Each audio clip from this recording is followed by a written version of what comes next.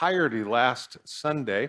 We will cover pretty much the whole book. We're not going to read the whole thing here this morning in our opening. We're going to focus on 2 verses, just staying with the same theme. It didn't change. It's only one chapter, 613 words and 25 verses, as I shared with you last week. And I titled this morning's message just the continuation of last. It's How to Fight the Good Fight. And Jude, it's a very timely book. It's probably more fitting for today than it even was in the day that Jude wrote it for the church then, and just sheer numbers of people that around the world that need to be encouraged by this. And so we'll read verses 20 and 21 together, and then we'll jump into this. It says this in verse 20. It says, "But you, beloved, building yourselves up on your most holy faith, praying in the Holy Spirit, keep yourselves in the love of God, looking for the mercy of our Lord Jesus Christ unto eternal life." And here, just in 2 short verses, he gives us really kind of 4 things that we're going to study when you think about contending for the faith. And we'll talk about this again, a little bit of review from last week. But I love just the simplicity of God's word. People go, well, how do I contend for the faith? Or how do I know, and how do I guard myself against, when he talks about, in verse 3 and 4, about ungodly men or women, in that case, who creep into the church, come in through the side door and are deceptive, and he calls them ungodly, and it references lewdness there, immoral, sexually immoral, but also it's not limited to sexual immorality. It's just anything that would lead people away. How do you know that you're in a church that is pointing people to Jesus? Well, it'll come up in every single sermon that you're being pointed to Jesus and not to yourself. We can't save ourselves. In the true sense, we can't even help ourselves. It's amazing to me. The most well-known verse in all of not the Bible is God helps those who help themselves. You know that over 80%, it's sad, but do you realize that over 80% of believers believe that passage is in the Bible? God helps those who help themselves. And really, isn't that verse the antithesis of what the gospel teaches? God does not help those that help themselves. Actually, the Bible says the very opposite, doesn't it? It says God resists the proud, but he gives grace to the humble, okay? So we'll take a moment here. Let's pray, and then just walk through this. And I hope it encourages you as much as it has me just studying it, just knowing what we see going on in the world today, in all the things, and not just in the world outside the church, but things that are happening, obviously, in the church community at large. When you think about the church global and what's happening internationally around the world. And so, Father, as we study your word today, Lord, we need your help. And thank you that you've given us the Holy Spirit, Lord, to lead us and guide us into all truth. And so, Lord, as we open up your word here and we read it and we meditate upon it, Lord, may it serve the purpose which, Lord, you desire, that it wouldn't return void to you, but God, it would perform your perfect will in each of our lives. And Father, I thank you for these that are here, those that are watching from home today. Again, God, we're not gathering together, Lord, in the truest sense for what we get from you, but Lord, what we can bring to you, to bring you our hearts and our lives afresh, to appreciate you and to love you, to sing of your praise, to adore you, to ascribe glory and honor, praise to you. We love you. We thank you for your grace. We thank you for your mercy, Lord. We thank you for the message that, Lord, Jude brings out, that God, you've called us, Lord. That's how we know of our salvation today, is that we didn't choose you, but Lord, you chose us. You called us out of darkness into your marvelous light. And God, you sanctified us, Lord. You set us apart, Lord, to yourself. You've set us apart for every good work. And Lord, and especially in a day like today where, Lord, there's so much evil in the world, God, thank you that you're a preserving God. Thank you that our lives are safe. They're hidden in you. And Father, I pray for every heart today, here in the sanctuary, at home, that God, we'd know your peace in a real way today. Because Lord, wherever your presence is, your peace is there. And Lord, we thank you so much for that. We love you. We give you this time. We pray that, Lord Jesus, you'd be magnified in each of our lives, in each of our homes, as we pray in Jesus' name. We all agreed saying amen? Amen? Amen. So this theme, obviously, as I shared with you last week, it's contending for the faith. And he uses a term here, and it's a really strong term. Matter of fact, it's in the Greek language, it's in the present tense, which means that word is in the English language is to agonize when you think about contending. And I shared with you, it's a wrestling world. I grew up wrestling, and I remember one time in particular, after it was a tournament that we were wrestling, and so you wrestled, you had an hour of rest in between matches, and you could wrestle 4 or 5, 6 matches a day, which was just, it was grueling, painful. So when it talks about agony, I get that. I've played a lot of different sports, as many of you, but nothing compared to the pain of wrestling. And I remember this, we have cheerleaders, right? Well, in wrestling, our coach, he actually put together, they were not just cheerleaders, they were called mat maids, wrestling mat maids. That was kind of the cute name that they gave them. And they would, after a wrestling match, they would bring you something to drink, and they'd bring you an orange. And I remember this one time in particular where I wrestled as a freshman. I weighed 165 pounds, so I wrestled varsity as a freshman. And so most of the time I was wrestling guys that were a lot stronger than me. And so, being then really physically tired after the end of the match. And I remember this one match, I was wrestling a kid that was much older and much stronger than me. And so at the end of the match, I was so tired. We've all probably got cramps before, right? You've done something where my hands were locked like this. I came off the mat and I was like, my hands were like this. And I sat down on the ground, and I couldn't even hardly catch my breath. I was so, just beyond myself. And I remember one of the mat maids, they come walking up, and she's got a drink and an orange, and she goes to hand it to me, and the drink hit my hand and just fell on the ground. She looked at me, like, is there something wrong with you? And she went to put the orange in my other hand, and it hit my hand, and it fell on the ground. I'm like, I can't. I could hardly talk. I go, I can't. I want it desperately, right? I go, I can't peel it. I can't peel it. And she's laughing at me. She says, what do you mean you can't peel it? And I can't move my fingers. And she goes, well, do you want me to do it for you? And I was, yeah, please.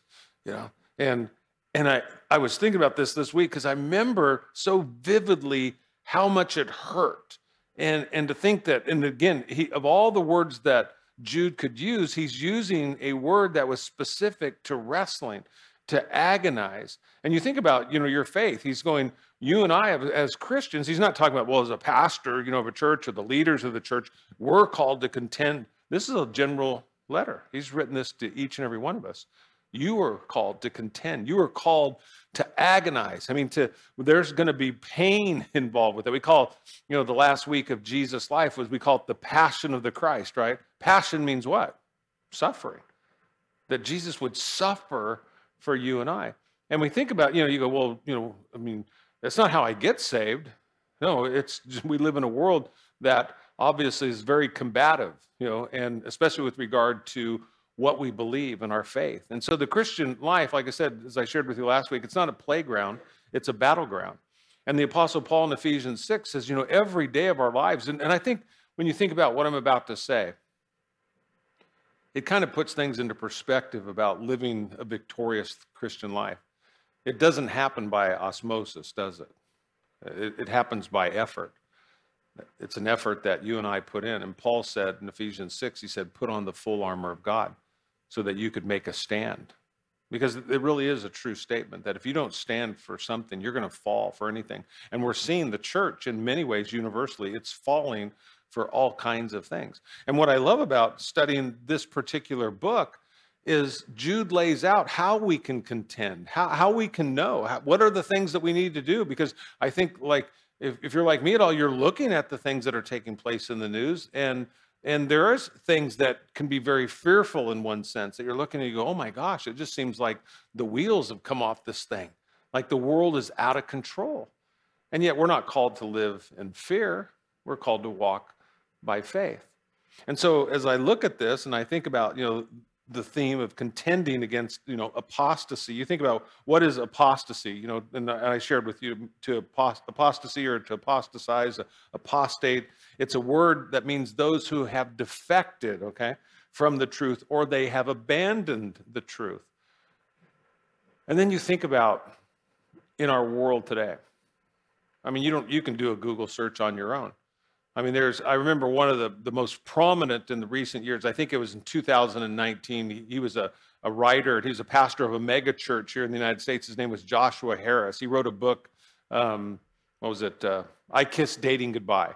And it was a really good book. It was about abstinence. It was about, purity and holiness. And he got just, run through the ringer for writing a book like that because it just goes counter to our culture, right? Well, in 2019, here's a pastor of a mega church in the United States who's made millions of dollars, which he didn't give back, by the way. I just want to make note of that, okay? He came to the conclusion that he no longer considered himself to be a Christian. He renounced the Christian faith. He basically claimed that Christians were bigots against the gay and lesbian community, began to stand with them in many ways. And people, their faith was shook, following a man. Some of you know, one of the major songwriters for Hillsong just a couple years ago, came to the conclusion that, he didn't believe in hell and he didn't believe in many things that made up the Christian faith. And he said, I'm struggling with my faith. And he said, but I just want you to know, he goes, I'm happy with it. I'm okay with it. Well, if you look at the word apostasy, it means to depart, right? To depart from the truth, to walk away from the truth. Or maybe you never were really truly of the truth, but then once you finally come to the conclusion that, it doesn't provide what you want, you abandon it. You walk away from it. One of the most interesting stories to me, though, and I've shared this with you before, part of it anyway, was the founder of CNN, Ted Turner. Ted Turner, and it was a really sad story. Ted Turner claimed to be a Christian in the early days of his life. Matter of fact, so devoted to the things of God. I mean, if you know anything about Ted Turner, he said that he wanted to become a missionary. I find it hard to picture Ted Turner as a missionary. I mean, I struggle with that, okay? But he said that he wanted to be a missionary, but that his sister became deathly ill, and he prayed for her, and he prayed hard for her, and she died. And he said, and in that moment, and I in my heart, I understand that. I can empathize, I can sympathize with him. I get where he's coming from. But he said, I no longer believed in God. He became an atheist. And then he said, and this is the key to what apostasy is, later in life, he was doing an interview actually with CNN. He said, the further I got away from Christ, the happier I became. And you go, wow. And you go, and there's a world of that around us. And then because of the internet, obviously those stories get out there and people go, oh, so if it's good for him. And what Jude is warning us about, and what we're going to see here is that, and it's why it's so important, again, who you surround yourself with, because, as scripture says, bad company corrupts what? Good morals, right? Is that what we see Jude warning us of is just a few people, one person. Matter of fact, he's thinking of the leaders that come into the church. He goes, one person has the ability to derail you in your faith. They came in, he says, these ungodly men that did what? They creep in, they came through the side door, so to speak. And so he says this as a warning to us, and I just gave you the solution. You go, well, how would I know? How could I recognize? Because again, it says they came in unnoticed. They looked just like everybody else. They talked like everybody else. I mean, Joshua Harris for a number of years, talked like everybody else. He built a mega church, wrote a book that was bought and sold for millions of dollars. And then ultimately comes to his conclusion that he no longer believes in God. And then how many people shipwreck their faith because of that? And he's just one, and it just keeps coming, and it keeps coming, and it's coming. But here's the thing. What Jude is telling us about, church, he's going, guys, it's not anything new. The references that he'll make are 4,000 years old. So it's not that we need to panic. It's happened since the very beginning. Men have been lovers of themselves rather than lovers of God. What we're going to see in the last days, though, we're just going to see it as he's praying, that God's, mercy and his grace, be multiplied and his love be multiplied to you. We're going to see in the last days that evil is going to be multiplied. It's happening so quickly all around us. And you go, what is a church to do?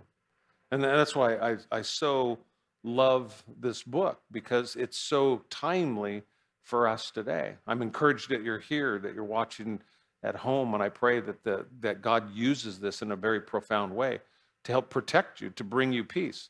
Again, and I love as he opens this up, as he's writing, and he's reminding the church of our place. Everything stems from a place. I had lunch with a guy last week, and it was really interesting because he had told me that he'd been praying that, and the Lord told him that. He said specifically, he goes, and I didn't want to do it, Pastor Mike. He said, he told me, I need to get with you, I need to meet with you, and I need to lay out this thing. He had this vision, and he said, I think you're going to think I'm crazy. And I said, oh, well, just share with me. And so he shared with me, and I told him, I said, I don't think you're crazy at all. I think you're wrong. I go, there's a big difference. I go, I don't think you're crazy at all. I go, I think that you saw what you saw. I go, but you have to understand something. I go, he quoted a passage of scripture to me that sparked something in my mind, because I knew the passage that he spoke of, and this passage that he spoke of didn't mean what he said. So I said to him, I said, is that the premise? Is that the basis of our conversation? And he goes, yeah. And I said, well, there's really no need to go any further then. I said, because if you're off from the beginning, you're not coming back. I said, you're just going to get further away. Well, he went to the next passage of scripture. And I said, this just proves my point. I go, we're further from when we first started. But it was so cool. We had a great lunch and a great conversation. I spent like 3 hours with the guy. And when we left, we shook hands, and he's my brother in the Lord. And he goes, and this, now it all made sense to me. Because I'm thinking as he's talking, he's telling me this, God, because he's, anytime somebody says, Pastor Mike, God told me to talk to you. Yeah, right. Yeah, he did not.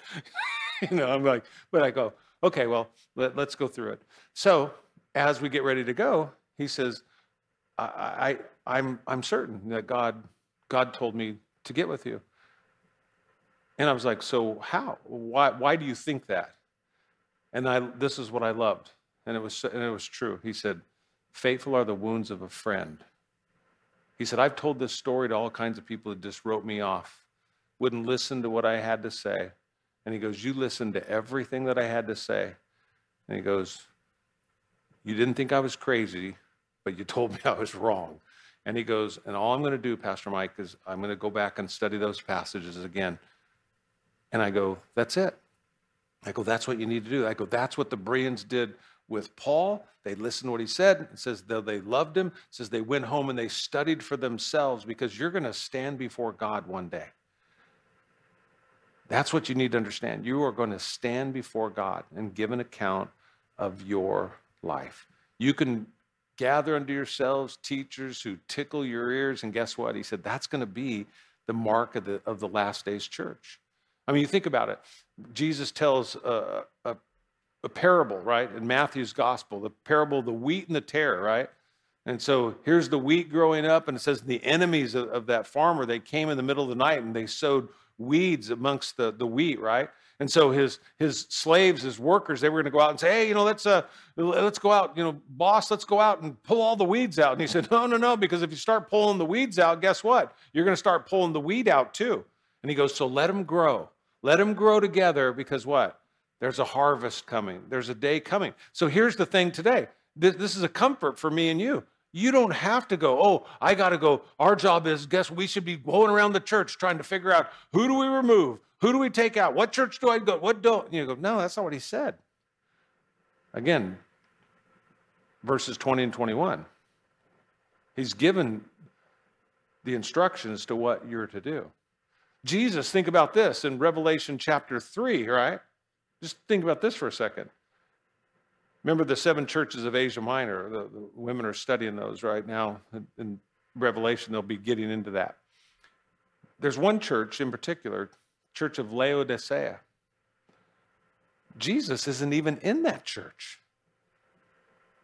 He's not even in it. He's outside the church. They're gathered inside doing whatever that they're doing, but it's not of God. And he says, and it's a wonderful passage, we use it a lot for salvation, right? It says, behold, in verse 20, he says, behold, I stand at the door of your heart and I knock. He goes, I'm on the outside. That is mind-boggling. I mean, can a church gather and Jesus not even be in the midst of that church? And you go, absolutely. It's happening all over the world. There's a church gathering right now at this moment in San Diego. I was just reading the article this week. There's a woman who's the associate pastor and her husband who's the main pastor. She is practicing in the field. She is a porno star in the state of California. And she is the assistant pastor at a church that her and her husband started in September in downtown San Diego. And they've built the church. It's a church for sinners by sinners. And you know, doesn't that just make it gives you goosebumps, right? A church of sinners by sinners. Matter of fact, I see that on a couple churches. You know, I've driven by them. They got big banners on no perfect people here, right? You know, only sinners allowed. And I get the concept. You go, but God doesn't see you as a sinner. He sees you as a saint, right? He sees you as a finished product. Now, we see ourselves, you know, sinners. We recognize that. So I understand what they're saying. You go, but I think if you start to understand, you know, the watering down, then it's like, there's no judgment here of anybody. You know, you just live the way that you want to live, right? You just do what you want. Que sera, sera, you know, whatever it is, it'll be, you know, and that's what the church is becoming. And it's so sad, but it's not new. It's been happening since the beginning. And so Jude, again, warns the church, you know, look out. And what do you look for? Look out for these ungodly men. You know, and ungodly just simply means ungodlike. You know, what does it mean to be ungodlike? Well, they're not they're ungodlike in the way that they think, the way that they talk, and the way that they act. You ever heard the expression, if it walks like a duck and it quacks like a duck, and it's, you know, it's what? You go, it's a duck. It's the same thing. You know, it's not hard to recognize the ungodly. It's really what are we called to do? Now, one of the things that's interesting to me as we study through this, when I think about that word contend, like I said, for the faith, you know, it means to agonize. So don't forget that. You know, and in the Greek language, like I said, it's in the present infinitive, meaning that for me and you, what is it saying? To agonize for the faith is an ongoing process. It's not like something you used to do. If you get to that place where you go, you know, I used to do this. I talk to people and they go, you know, I used to go street witnessing, or I used to go share my faith, or I used to go do this, and I used to go do that. And you go, well, it's like Spurgeon said, if there's ever been a moment in your life where you're more passionate about the things of God than you are today, then let's just be perfectly clear, you're backslidden. You go, ouch. Ouch. But this is for keeps. That's why he says that. He's not playing around. You know, what does the devil care if you win for 12 rounds if he knocks you out in the 13th? Because that's what it is to walk away at the end, right? Is to give up and to quit. You know, I got a thing yesterday, a Twitter notification. It was for my son. And I follow him, and then it showed the feed right above it. And I don't know what the thing was, but it was a woman in Canada. And she was talking about that after like 40 years of marriage, her husband left her. And she was in her late 60s. And she said, you know, I don't even know what to do. I'm so beside myself. I don't know who she was, but I just written a devotional on Friday that the Lord just put in my heart. Just send it to her. So in the message, I just copied it. And I don't know. I didn't go back and look at if she even responded. I just go, people need hope, you know. And I'm looking at this and I'm going, wow, that somebody was married that long and then all of a sudden just quit You go, man, and what devastation that brings to people's lives. And the same thing that occurs, like I said, in the church, that people walk, and it appears they're amongst us. You go, but probably what happens is they just go to church. They attend church, but they don't really have what Jude is talking about. Go back to the very beginning. What does he say? He goes, who he's writing to. He goes, I'm writing to you who are called of God, right? You've heard his voice. And you responded to that call. And you who are sanctified, you who are set apart. And what I mean by set apart is it's twofold. God has set you apart for himself. And you're setting yourself apart for God more and more in your life. And then people go, well, I don't know if I hope I'm saved. I hope I go to heaven one day. You can know beyond a shadow of a doubt. Only if you're called and you're sanctified, you'll recognize, you're preserved. I love, when I think of preserves, I always think of strawberry. I'm just going to tell you right now. Okay. My grandmother loved to can, and she would send us these strawberry preserves that she made, and they were so good. And they had those wax things on the top, right? Paraffin wax. They put it on the top of it. You'd have to poke it, and then you'd get wax in the thing, and it would and it's like, but I get it. The painstaking care to preserve it, that it's safe because it's in the jar, right? You're preserved today if you're in Christ Jesus, not because you're in a church, but if you're in Christ. And that's who Jude is writing to. So he's reminding you, hey, if you want to experience, the love and the peace and the joy of God, and you want his mercy multiplied to you, you go, then make sure you understand that you've been called of God. And you have to answer that call, just like I said, Revelation 3:20. Behold, I stand at the door, your heart and I knock. Have you opened up to him? If you have, and he said, I'll come in. My Father and I will sup with you. You'll have intimacy with God. You'll have fellowship with God, a relationship with God.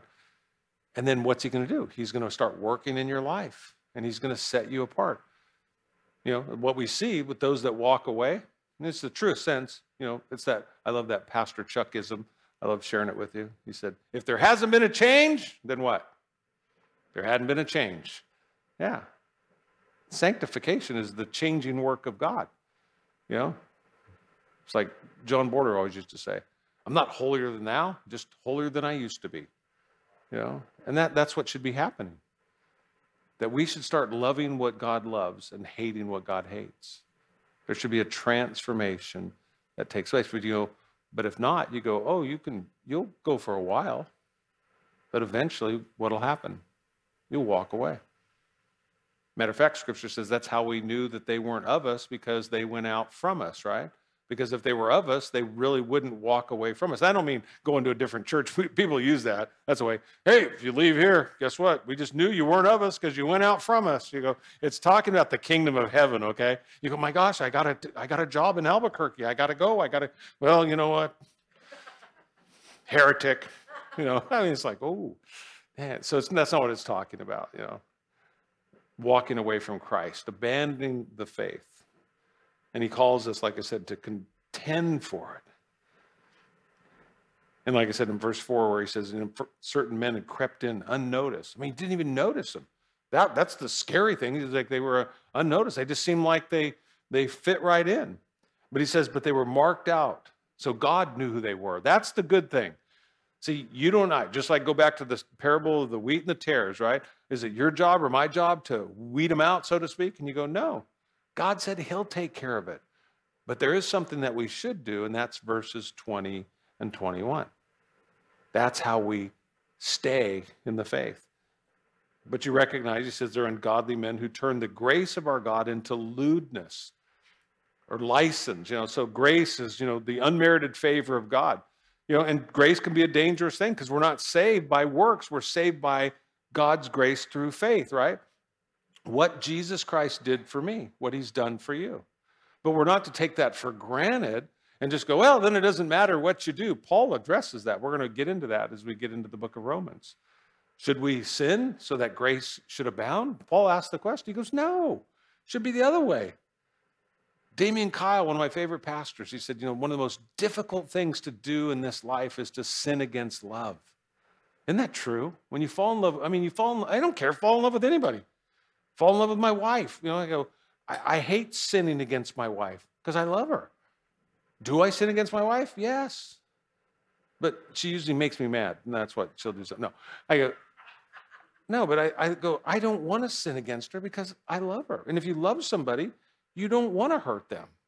Do we? Yes. We're sinners. Yes, I get that. But I'll tell you what, you're agonizing, you're striving, you're doing everything in your power to not. Why? Because you love them, because you're in a relationship with them. So important, that we understand that. Peter, in 2 Peter, he really parallels the same thought. Some people think that actually Jude borrowed that from Peter. You can read that in 2 Peter chapter 2 if you want to study that for yourself. But he was really coming against, Jude was Gnosticism.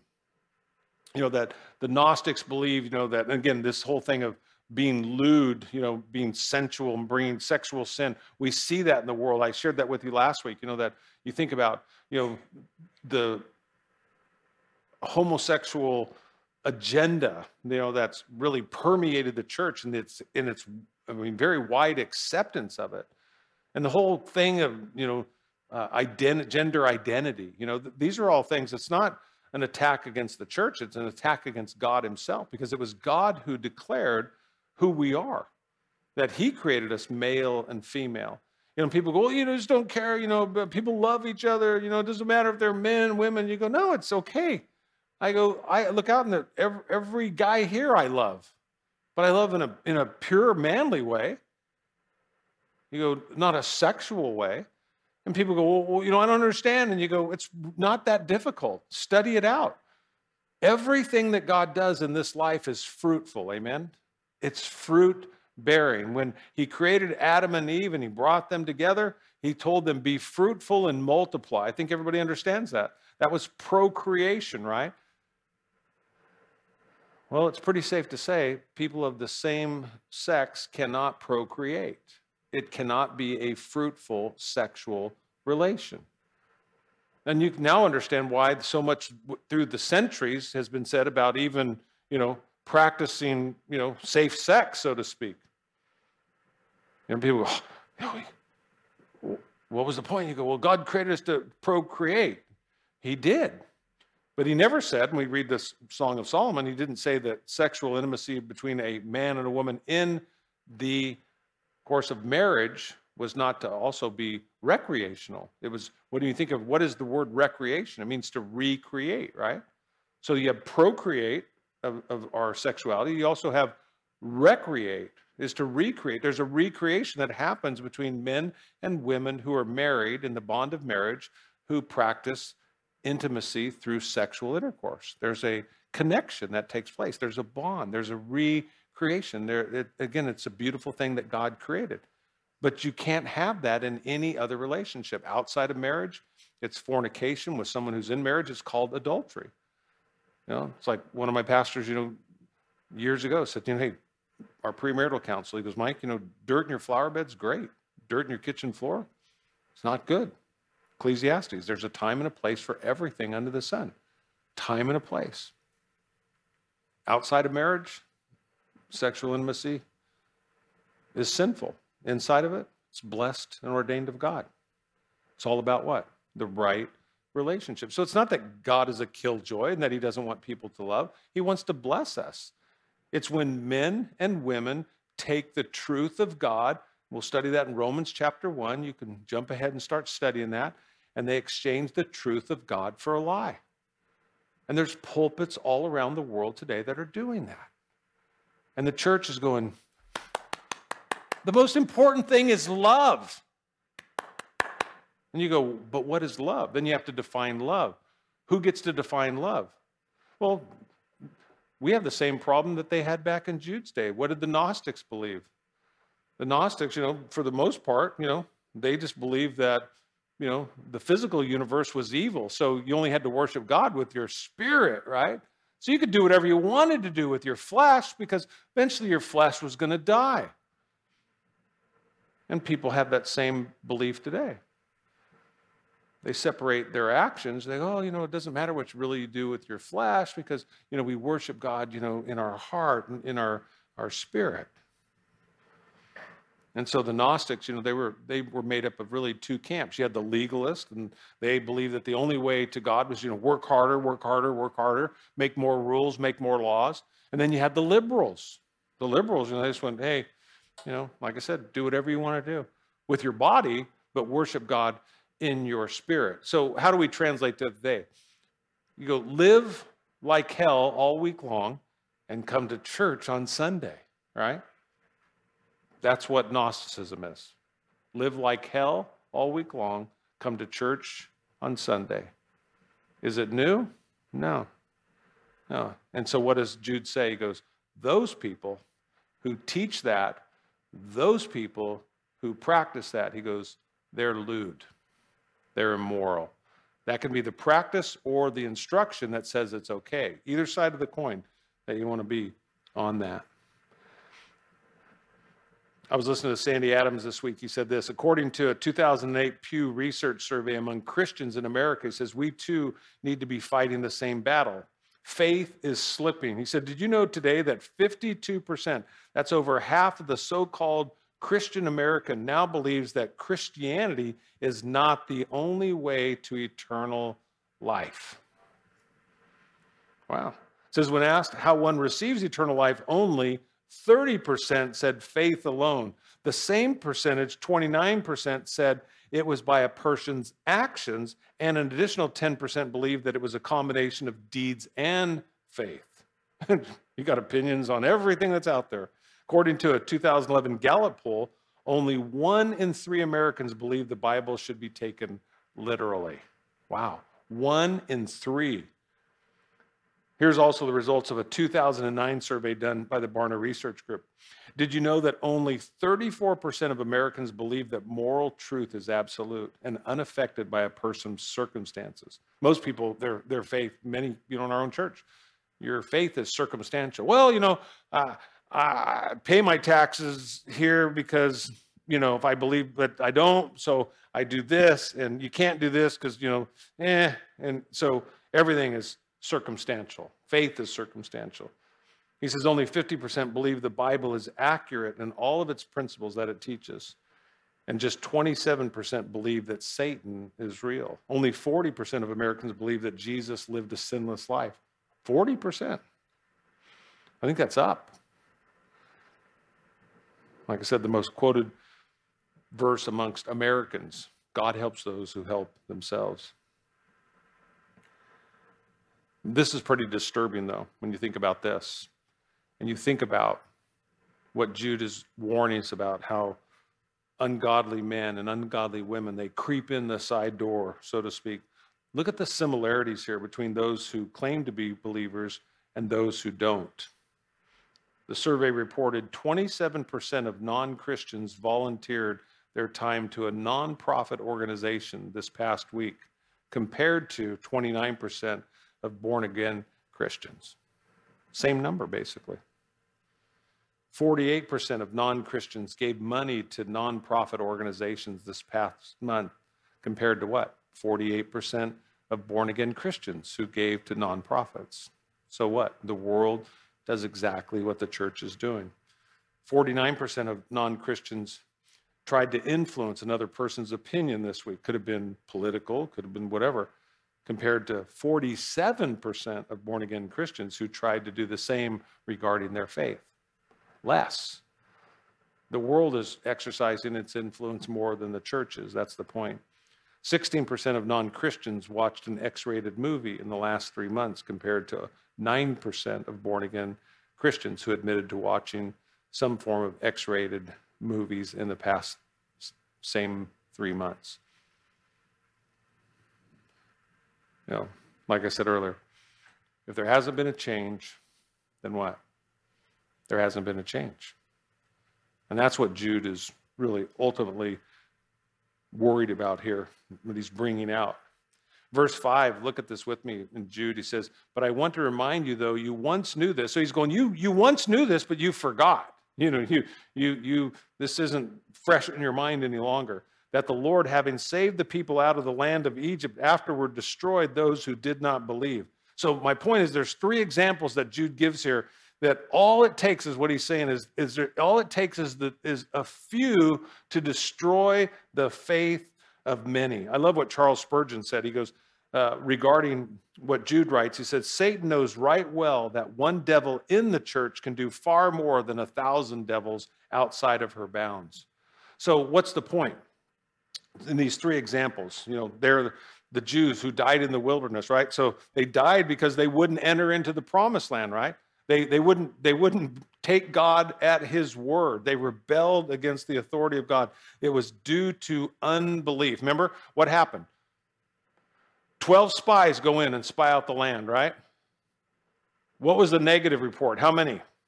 How many make up the negative report of the 12 spies? 10. Just 10 people. How many people died in the wilderness? If you had to put a number on it, what would you say? How many? What would you say? Just guessing. Probably a million, yeah. So 10 people, just 10 people led 1 million people astray. You see why Jude's bringing this up? So you can go back and study it for yourself.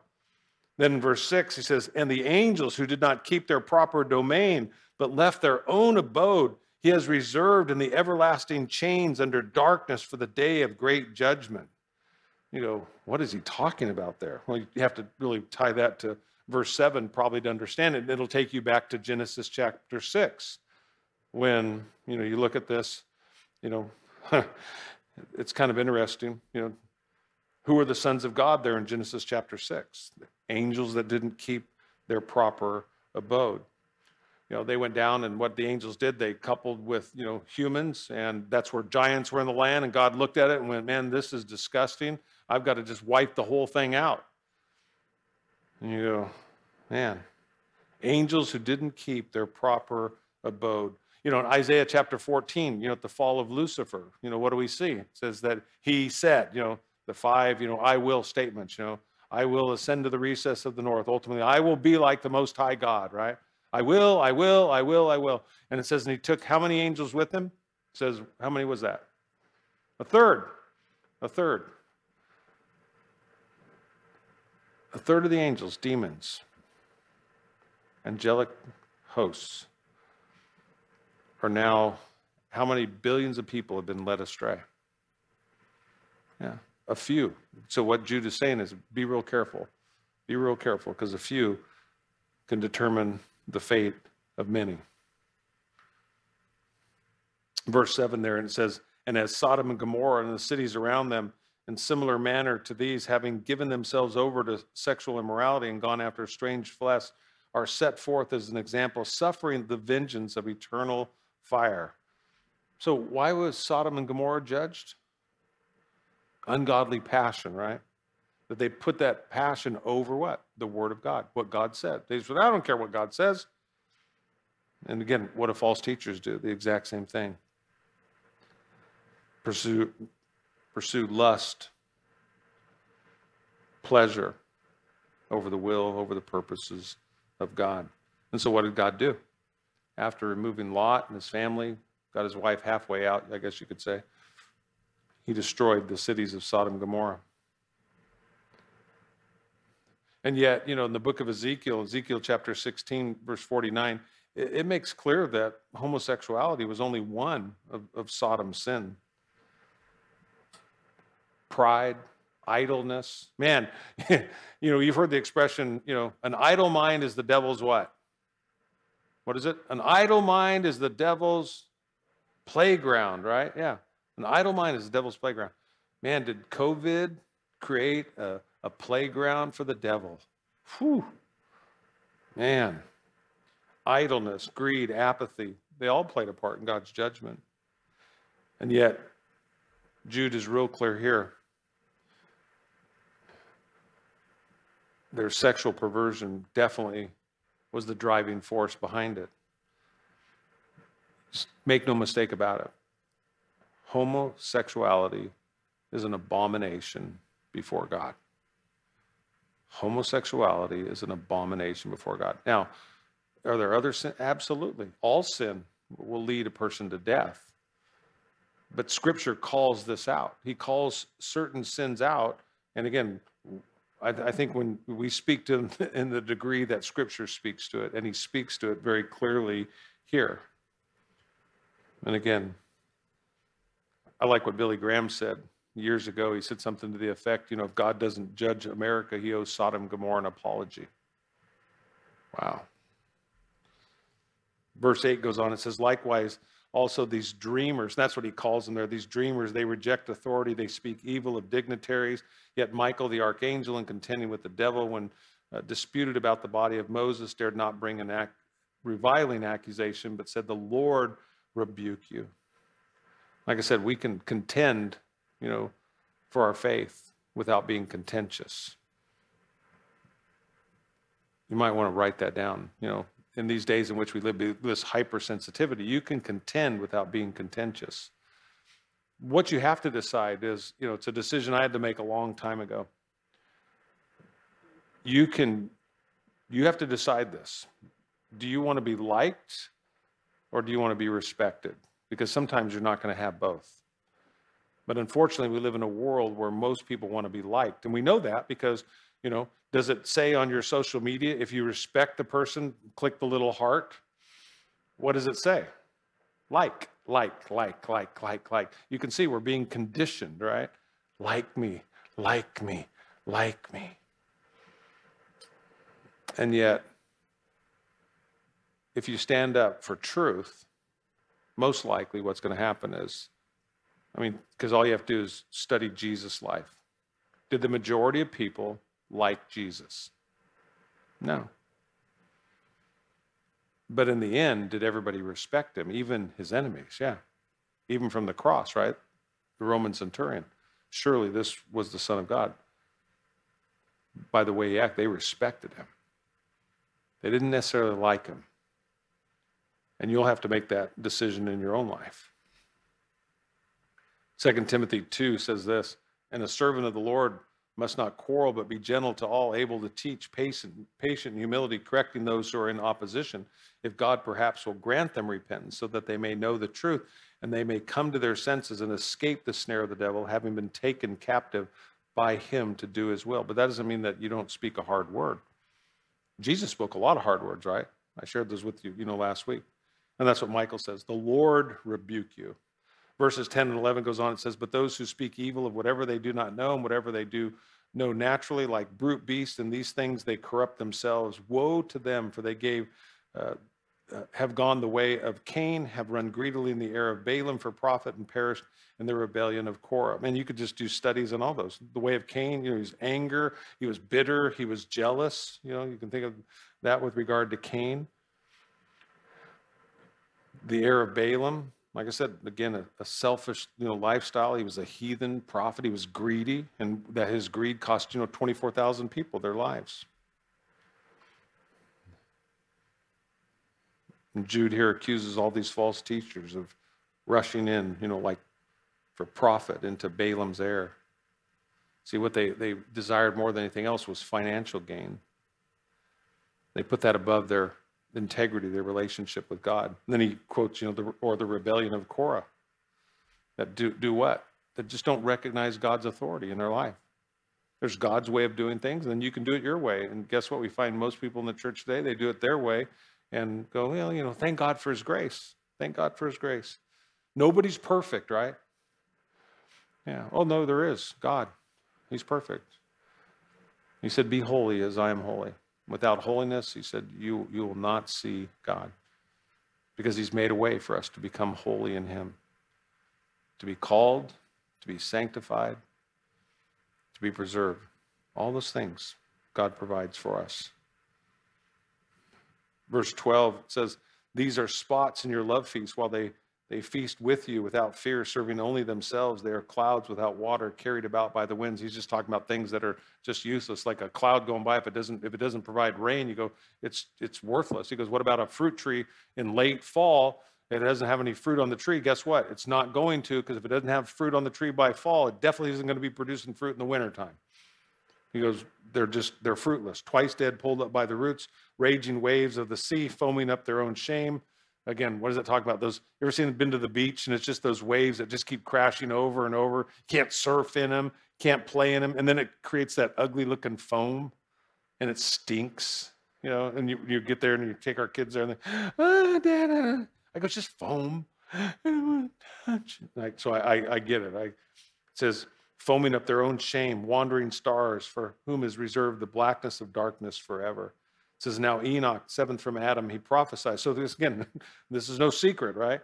About these men saying, behold, the Lord comes with 10,000 of his saints to execute judgment on all, to convict all who are ungodly among them of all their ungodly deeds which they have committed an ungodly way, and of all the harsh things which ungodly sinners have spoken against him.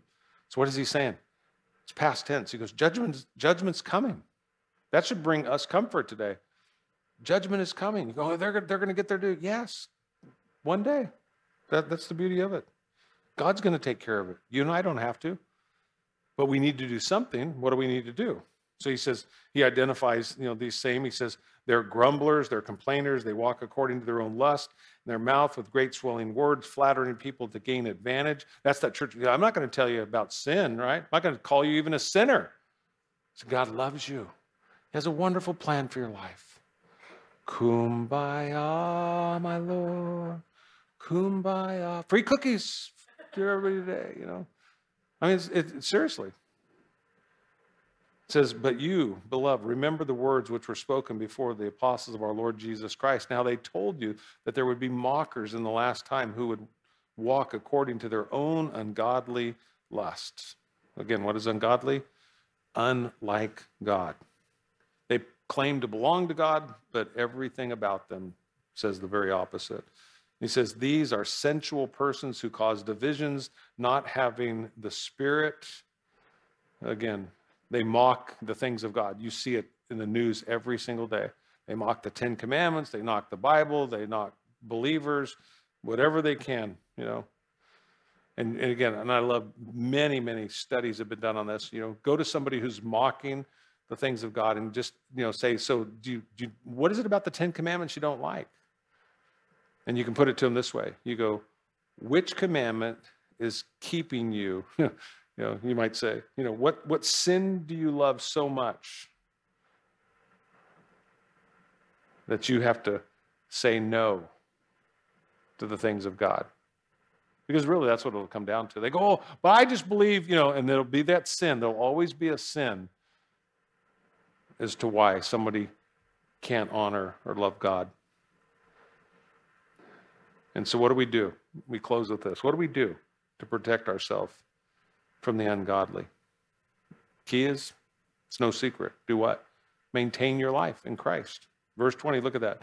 But you, he says, beloved, building yourselves up in your most holy faith, praying in the Holy Spirit. So number one, build yourself up. Do what? How do you build yourself up? Faith comes by what? Hearing. And hearing comes by what? The Word of God. Just stay in the Word of God. Do exactly what you're doing today. That's how you do it. Build yourself up. Doing what? Praying in the Spirit. Don't just pray, is what he's saying. When you pray in the Spirit, here's what some people pray. They go, Lord, thanks for the food today. Lord, thank you for this. Thank you. And you're thankful. That's good, but that's elementary.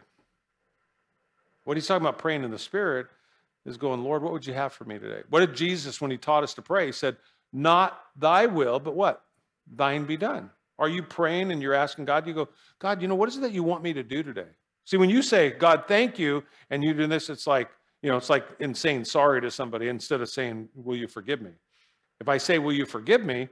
Then most people say, well, for what? And then I have to explain it, right? But if I say I'm sorry, I don't have to explain anything because I'm still in control. A lot of people, when they pray in control. Lord, thank you. And there is a sense of gratitude. But there's a difference of praying in the Spirit where you're going, Lord, what do you have for me? And you do what? You listen. You listen. You talk to God. And you go, God, how do you want me to do this? Not, hey, God, I was thinking about this and this is what I'm going to do. And then you do it and you go, wow. But did God even have time to speak? And predominantly, how does God speak? Through his word. That we open up the Bible and we start reading and we go, God, speak to me.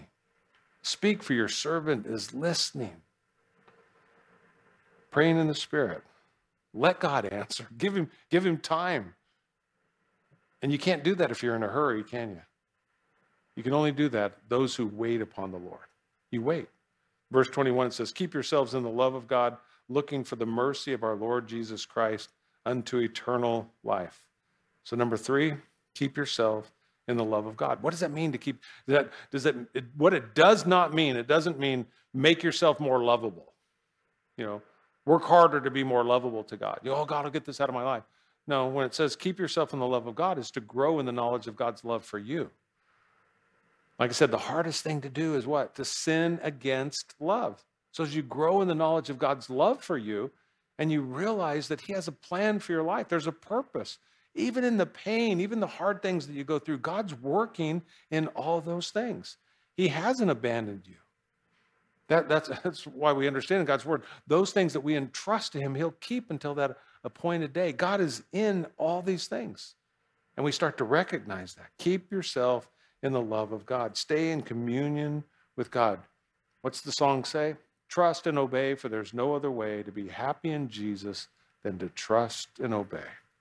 And then number 4, look expectantly for the return of Jesus. Are you looking up? Are you looking up? Every day you go, Lord, man, then the world seems to be falling apart all around me. But you know what? There's good news. We're one day closer than we first believed. And so when people are struggling, are you pointing them to Jesus? Oh, I can't believe what the government's doing today. You see what Biden's doing today? The world has gone to hell in a handbag. Everybody gets that. And you go, but Joe Biden's just a man. This thing was on a downhill slide long before he ever stepped into this office. God's working in all these things. And people who are close to God, they don't become all negative. You become negative as you drift from God. I guarantee you're not going to, you can't get to heaven one day. You're not going to sit there in heaven and go, man, this is a really nice place, because that place I just came from, I'm telling you what, it was just da-da-da-da-da-da-da-da-da. You would, no. Because in his presence is what? In his presence, church, is what? In his presence is the fullness of joy. Are you in his presence? Are you spending time in his presence? Because in his presence, no matter what your circumstance. So if you're, again, not because Pastor Mike said it, those that they're marked. He goes, you've been marked way out. Those that are grumbling and complaining and murmuring and speaking of dignitaries, he goes, you might want to pay attention. They're either drifting, that's the road to what? Apostasy. If they haven't reached its end yet. You go, because if Jesus is coming, you go, that's not anything to get upset about. If you're in Christ, right? You get excited that, hey, guess what? When Jesus comes, he's going to make all things new. There's going to be a new heaven. There's going to be a new earth. No more pain, no more sorrow, no more suffering. My back's not going to hurt, as I'm standing there. No, you get a new body, a glorified body. You go, that's something to look forward to. So what is it? Maintain an eternal perspective. And then he closes. He says, and on some have compassion, making the distinction. And what happens? See, when you get so God-centered in your life, you become others-focused. That's what happens. That's why, guess what? So consistent with Scripture, right? Love God with all your heart, mind, soul, and strength, and do what? Love your neighbor as yourself. So then it's a natural outgrowth. So when you are in Christ and you are enjoying his presence in your life, regardless of the circumstance, he says, and on some have compassion, making a distinction, but others save with fear, pulling them out of the fire, hating even the garment defiled by the flesh. Yeah. He says, and now to him who's able to keep you from stumbling and to present you faultless before the presence of his glory with exceeding joy, to God our Savior, who alone is wise, be glory and majesty, dominion and power, both now and forever. And so what is Jude's purpose in this? Why does he include this doxology here? It's not just to give us a sweet little ending here. What does he want us to understand? That God's there to help. That God is here to help. Do you need help today? God is here. Have you brought your cares to him? He says, cast all of your cares upon him because he cares about you. What I shared with you earlier is Paul would say that, he will keep until that appointed day all that you will entrust him today. What is it that you need to give up today? What sin are you holding on to that's come between you and Jesus? Reverse it today. Bring Jesus between you and everything else. And Jude writes this. The reminder is he's saying, hey, church, don't give up. Don't give up. We're in the last inning. We're in the last round here. And whatever you do, don't quit. Don't give up. Are you tired? Yeah. Can we be refreshed? Yeah. Well, that's why we pray for what? Revival. Revive us, oh Lord, right? Revive us. If you need revival today, it's available in Jesus. Whatever you need, that's the beauty of it. He's a one-stop shop. Take advantage of that. That's what he wants us to understand. No, that's what Jude was encouraging the church with. Don't give up. Root yourself in Christ Jesus. Hunker down. It is worth it. It is worth it. Amen? Amen. Let's stand to our feet and pray. Father God, as we go out today, Lord, we pray that, God, you would go before us and lead us and guide us. Lord, we know that things are happening in this world that are so dark, so deviant. But Lord, you're still seated on your throne. And so, Lord, help us to focus on the things that are eternal, to focus on you. May we be like Isaiah today, Lord. May we see you high and lifted up. May the glory of your train that fills the temple, Lord, may we just see all the things that are happening around the very throne of God today. Because, Lord, as we focus on you, Lord, it just seems like the cares of this world become so less and less. And so, Lord, we want so much to refocus today. Thank you for this book. Thank you for Jude for reminding us, Lord, what's really important, what's really worth fighting for. And so, Lord, help us this week to contend for the faith that's been given to us once and for all. It's for everybody, that every person we come in contact, God, no one is outside the reach of your grace. Because we can look around and, God, we're here today because of your love for us. And may that love that you have for the world, Lord, for their salvation, for them to be saved, Lord, may you give us that same kind of heart, that same kind of love. God, forgive us becoming judgmental, especially for those that don't think like we think, or maybe not of the same party that we associate with. God, may you give us your heart, your mind, Lord, for the world around us. People need Jesus, God. We need Jesus. And thank you that you're here. And if there's, Lord, any amongst us today that have yet to receive you as Savior and Lord, let this be the day where they come to a saving knowledge of Jesus, that they've slowed the pace enough before we go, that they hear you knocking at the door of their heart and saying, hey, you played church long enough. I'm knocking at the door of your heart today. Open the door and let me in. I'll forgive you of your sin. I'll wash you because you are called, and I will sanctify you. And you'll experience a peace because you're preserved. God, may each and every heart, every home today know your love. You are so amazing. Be glorified, we pray. In Jesus' name, amen. Amen. Be blessed as you go today. If